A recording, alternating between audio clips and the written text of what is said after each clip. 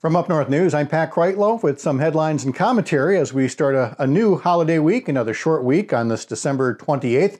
Hope your holiday weekend was a good one, with another one still in the works to wrap up this year that nobody's really going to miss. Because of the holiday period, we would normally kick things off with the daily coronavirus statistics for the state, but as I'm sure is obvious to you, reporting isn't what it normally is during holiday periods. The numbers were very low coming in Saturday, Sunday, and again Monday. So we'll look to sum all these up at the end of the holiday period, other than to say it appears that things are in still either a steady or very slow decline, although hospital inpatient numbers have gone up for the past 3 days. They had gone down for 10 of the past 11. But again, the reporting day-to-day numbers are so low, it is in no way obvious that there is or is not any kind of a trend happening right now. So the best thing to do is to not be part of that trend and continue the safeguards that are keeping you healthy as much as you possibly can.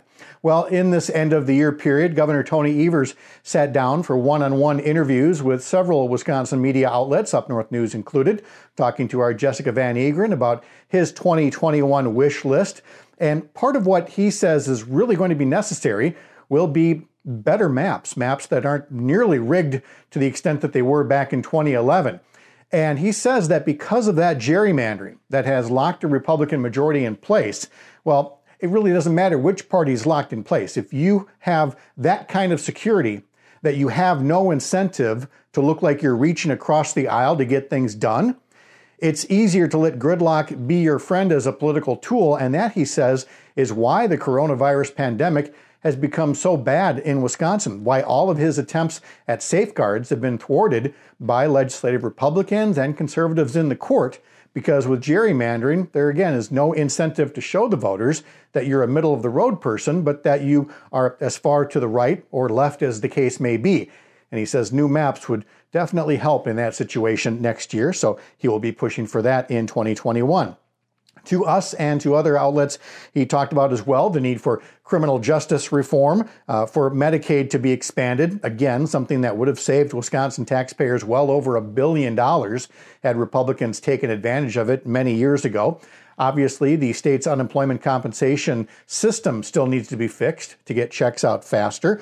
Rural broadband is something that it seems like Republicans and Democrats can agree on, but as always, the devil is in the details as far as who makes money out of extending broadband to more of Wisconsin.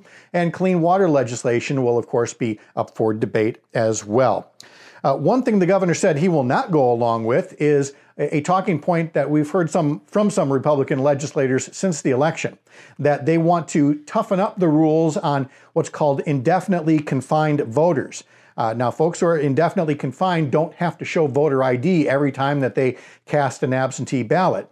And while some Republicans want to restrict that because that number went up this year, Governor Evers is pointing out, why wouldn't the number of confined people go up in a pandemic? And so unless Republicans are going to pass that through something that doesn't need a 2/3 vote to override a gubernatorial veto, that appears to be a lot of talk at this point. We want to tell you about a series of stories that we're running on our website this week. Jessica Van Egeren is following the case of Irene Gigi Alexander. She's a Madison woman who has had one hell of a year. She has lost 3 close family members in 2020. She lost her 11-year-old great-granddaughter to gun violence in August. She lost her brother in September. She lost her husband to cancer in November. And now she's getting some help. The head of the Boys and Girls Club of Greater Madison and a whole lot of other volunteers who are donating money or labor or materials are helping Gigi with a home remodel project to try to give her a little something positive, a little note of hope to end what has otherwise been just a terrible year for her. We follow that story through the project and through her finally getting to see what the community has done to show some love to her. So look for those stories this week at upnorthnewswi.com.